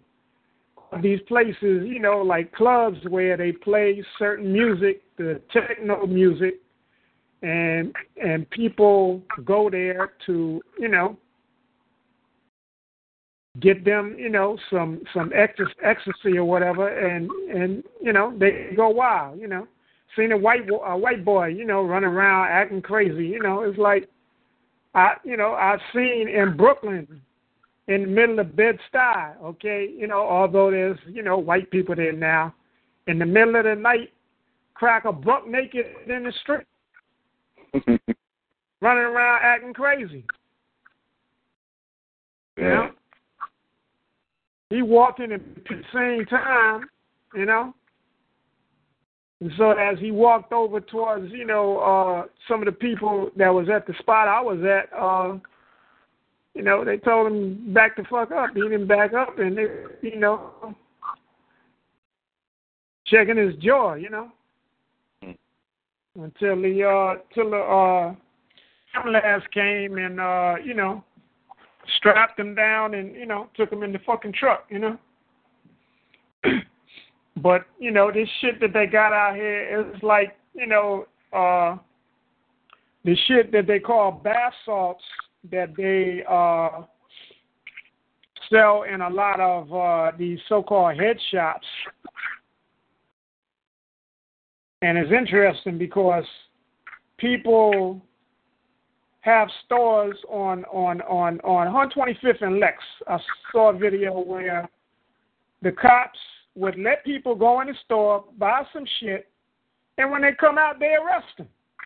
Oh. Some crazy shit. It seems that what is being synthetically made as a substitute for marijuana or whatever, and people are selling in stores, as soon as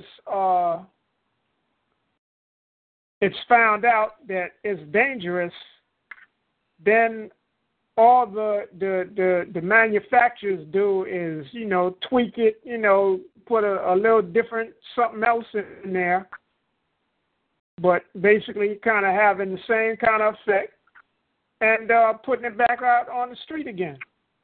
Like with that Four Loko stuff. I remember that drink. It was retardedly dangerous. They just tweaked it a little bit so they can put it back on the shelves. You're right. That's exactly what they do. Yeah, but, a lot of people are, we're probably not even hearing all the stories of some of the shit that's going on. And the particular story with Natasha McKenna, they alluded to what I failed to say earlier. They alluded to, in one of the stories that I read, that she exhibited this superhuman strength, and this is one of the effects of, we've heard it, for like angel dust, but some of these other drugs that are probably out here, that people are selling in stores or slipping in people's, drinks and stuff like that. So they tried to claim that she, what do they call it? Delirium,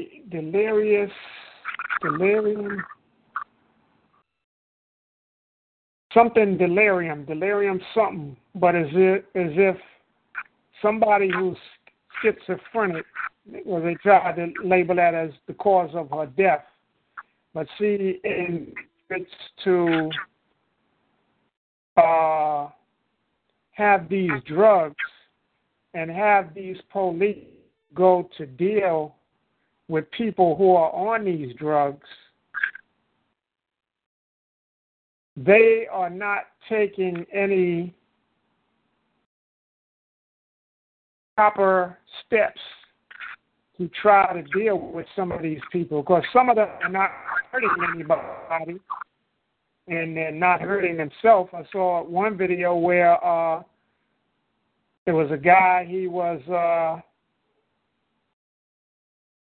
I don't think he was naked. I think he had his shirt off, because that was one of the things. It's like some of these drugs make you feel like, you're so hot that people take their clothes off.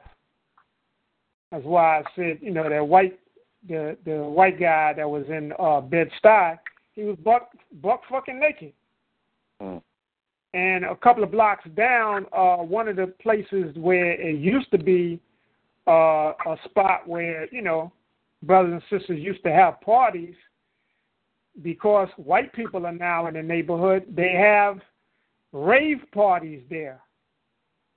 So you see them go in there and, they come out and they got all this paint and shit on them. And, I've never been in one of them shits and never had no desire to want to go in there. But it's crazy shit that goes on there. And that's what they're bringing to our neighborhoods. And so if you're not watching your community, if you're not watching your children,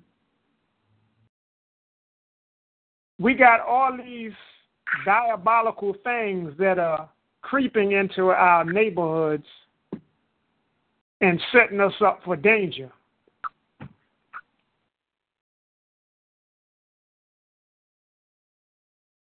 So, yeah, that's basically about it, my brother. I can't do nothing but shake my head and,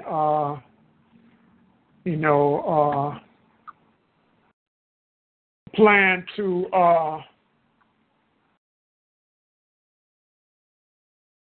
try to put together a couple of things to, put some vibration out here for people to start getting to doing some work. So you can do. Yeah. 10-10 come, hopefully there'll be something out of it, it should be something to come out of it, but if it's not, we'll see what happens. Would be nice, though. Yeah, it would be nice, I have no faith in seeing anything different than what has gone on in the past, and I can't help but see Farrakhan in these shaded glasses and think of how Jim Jones used to wear them same kind of shaded type glasses, as he gave his congregation Kool-Aid to drink that was laced with some poison to kill them. Kool-Aid. But hopefully, that ain't the program, and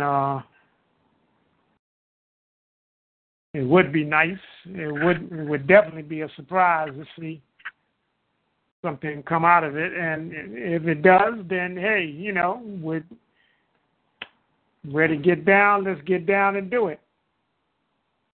Don't come with no dumb shit. Ain't paying for nobody's motherfucking stretch limousine and nobody's mortgage note and all that other bullshit that goes along with all that.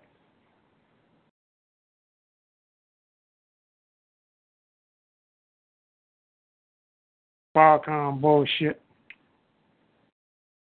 So, yeah, we'll be back next week, and I think, we're going to maybe do a later time, 9 o'clock, I don't know. Maybe that's a better time. But, we'll work with it as we go, whatever. Just put the word out. I might be late sometimes because I taking like leadership classes on Wednesdays now at the National Black Theater. Okay. Like I said, I'm trying to get more involved in my community, so I'm trying to learn more on how to do that my damn self. So I'm not even above taking my own advice and still trying to gain more. So sometimes I'll be late, but starting at 9 will definitely help. That's kind of why I missed last week also. But yeah. You want to share with folks what that's about? Can other people get involved in it, or? Pretty much. It's just they have classes at the National Black Theater in which they have they're not necessarily they teach political science classes. They teach they have like media training classes. They basically have like different classes that are taught. They try to offer these free programs. It's like a people survival program type thing. Honestly, and that's why I say is by going through here. These are the same things that I've even offered as suggestions, and that's why I'm trying to actually be active in doing that. Is that, like I said, I've seen the same thing be going on, and I'm like, if I'm able to learn this here, and I can take this to a church in my community, like the same type of program, the same type of People's Survival program, then why can't anybody else that's doing the same thing? And that's why, so right now I'm taking these courses here in order to hopefully help set up something where I can help run in my community. And so what it is like it's the Black Ranger Soldier, the Black Soldier Ranger Corps. I'm sorry, and like I said, they teach classes on Wednesdays, and pretty much I guess that's all I really have right now as far as that's concerned. Like I said, I'm just trying to learn myself, as far as learning what I need to know, learning more about Pan-Africanism. Pretty much it learning more about the actual liberation struggle. Even though, I mean, while you're within the struggle, you still need to learn more about why you're doing what you're doing. Even if you know you're doing this right, and what you feel is right, you still have to know why you're doing it, and know the history of what you're doing, so that way to know the mistakes that have already been made, so you don't go and making them same mistakes. So these are some of the things that I'm learning within these classes, like I said, that are helping me to grow as a leader myself. And that's one thing that they're trying to do over there, is pretty much just build community leaders. And if you can be built to be a community leader and go in your community and build community leaders within your own community, who can in turn build more community leaders, this is the each one teach one principle that the spirituality that brings within us as Black people anyway. I mean, this is what has been done to how we pass down our information from as far as we can remember as a people. I don't have to worry about my brain. I'm talking about as a people, as far as we can remember back. This is how we have always transferred our knowledge. And I mean, it's by each one teach one. And so I'm trying to bring them principles back. And this is why I'm stressing community organizing, because, like I said, it's not something I'm just talking about. I'm really also really trying to do it myself. So that's pretty much on Wednesdays I'll go there, and then Saturdays pretty much go to the train. It's pretty much like the PT, physical training. Make sure your body is right. You know, so it's mental and physical training by Black people, for Black people. You want to say FUBU, for us, by us. You know, and like I said, it's also People's Survival programs that's being set up.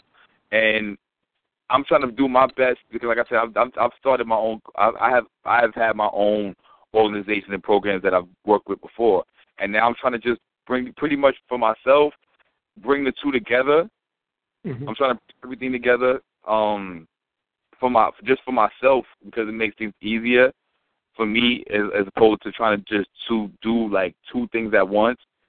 And at the same time, it's uniting different families. It's uniting people that I've worked with before with people that I'm working with now.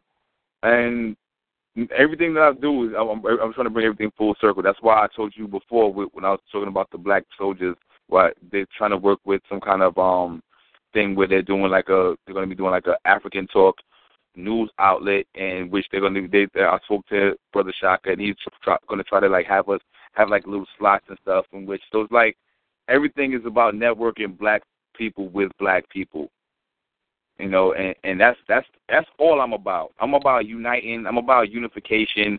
I don't really give a damn about pretty much too much else except for us uniting as a people. That's my only goal. People can say what they want. People, like I said, you can have your rah-rah revolutionaries. You can even have your rah-rah activists who want to be at every single march, every single rally, every single thing, holding every single banner for every single cause. I really don't care. I do what I do because I do what I want. Like I feel I need to do what I need to do when I need to do it. I don't try to overdo anything. I don't try to underdo anything. But at the same time, like I say, that's just me. That's me. Everybody their own different person. Yeah. People got to do, what they feel comfortable with, and as long as everybody's doing something, you know what I'm saying? Ain't nobody mad, or nobody should be mad. Yeah, Should be. People do get mad. That's why I went to that little soliloquy, because it's like sometimes I do feel like I have to explain myself, because within I'm doing quotation marks, but within the fake conscious community, it's like people tend to make you have to prove yourself, unfortunately, just because you want to do something positive. It's like they want to test to see where your angle is, and it's like sometimes people don't have an angle. Some people really just want to do good. And at the end of the day, if we can all just want to just do good for each other, then that's all we need. Yeah. Well, anytime y'all want to, talk to folks, if they want to, come on and, talk about it or whatever. And I got more info. I was waiting. I got more info and was in a better position as far as speaking upon it, because I don't really like speaking on things until I'm able to pretty much say things verbatim or know it.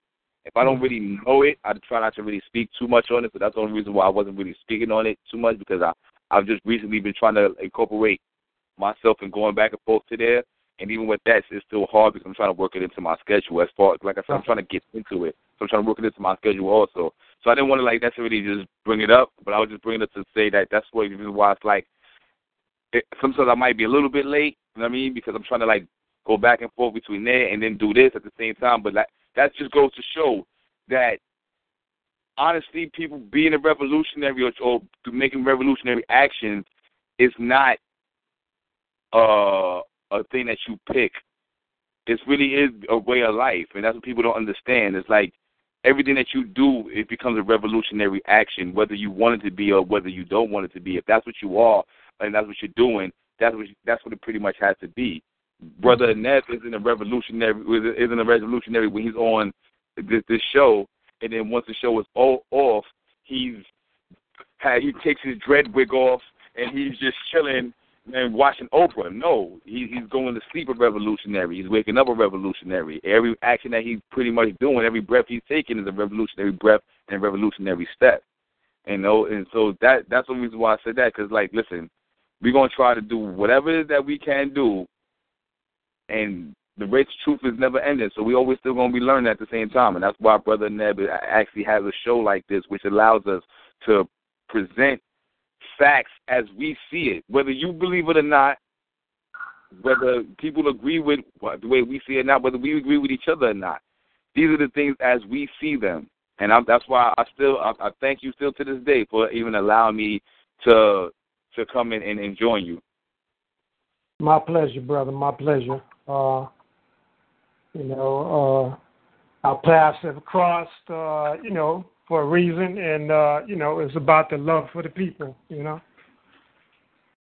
ain't about no ego. You know what I'm saying?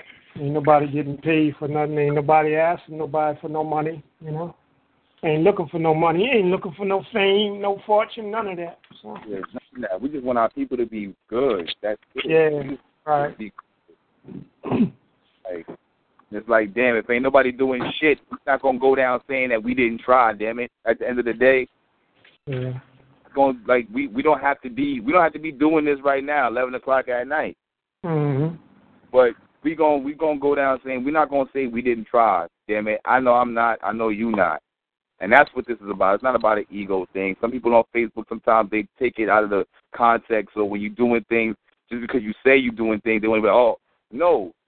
Sometimes and I'm just venting right now real quick, I'm sorry, but sometimes we do things and we do vent because at the end of the day, yes, we are doing this shit.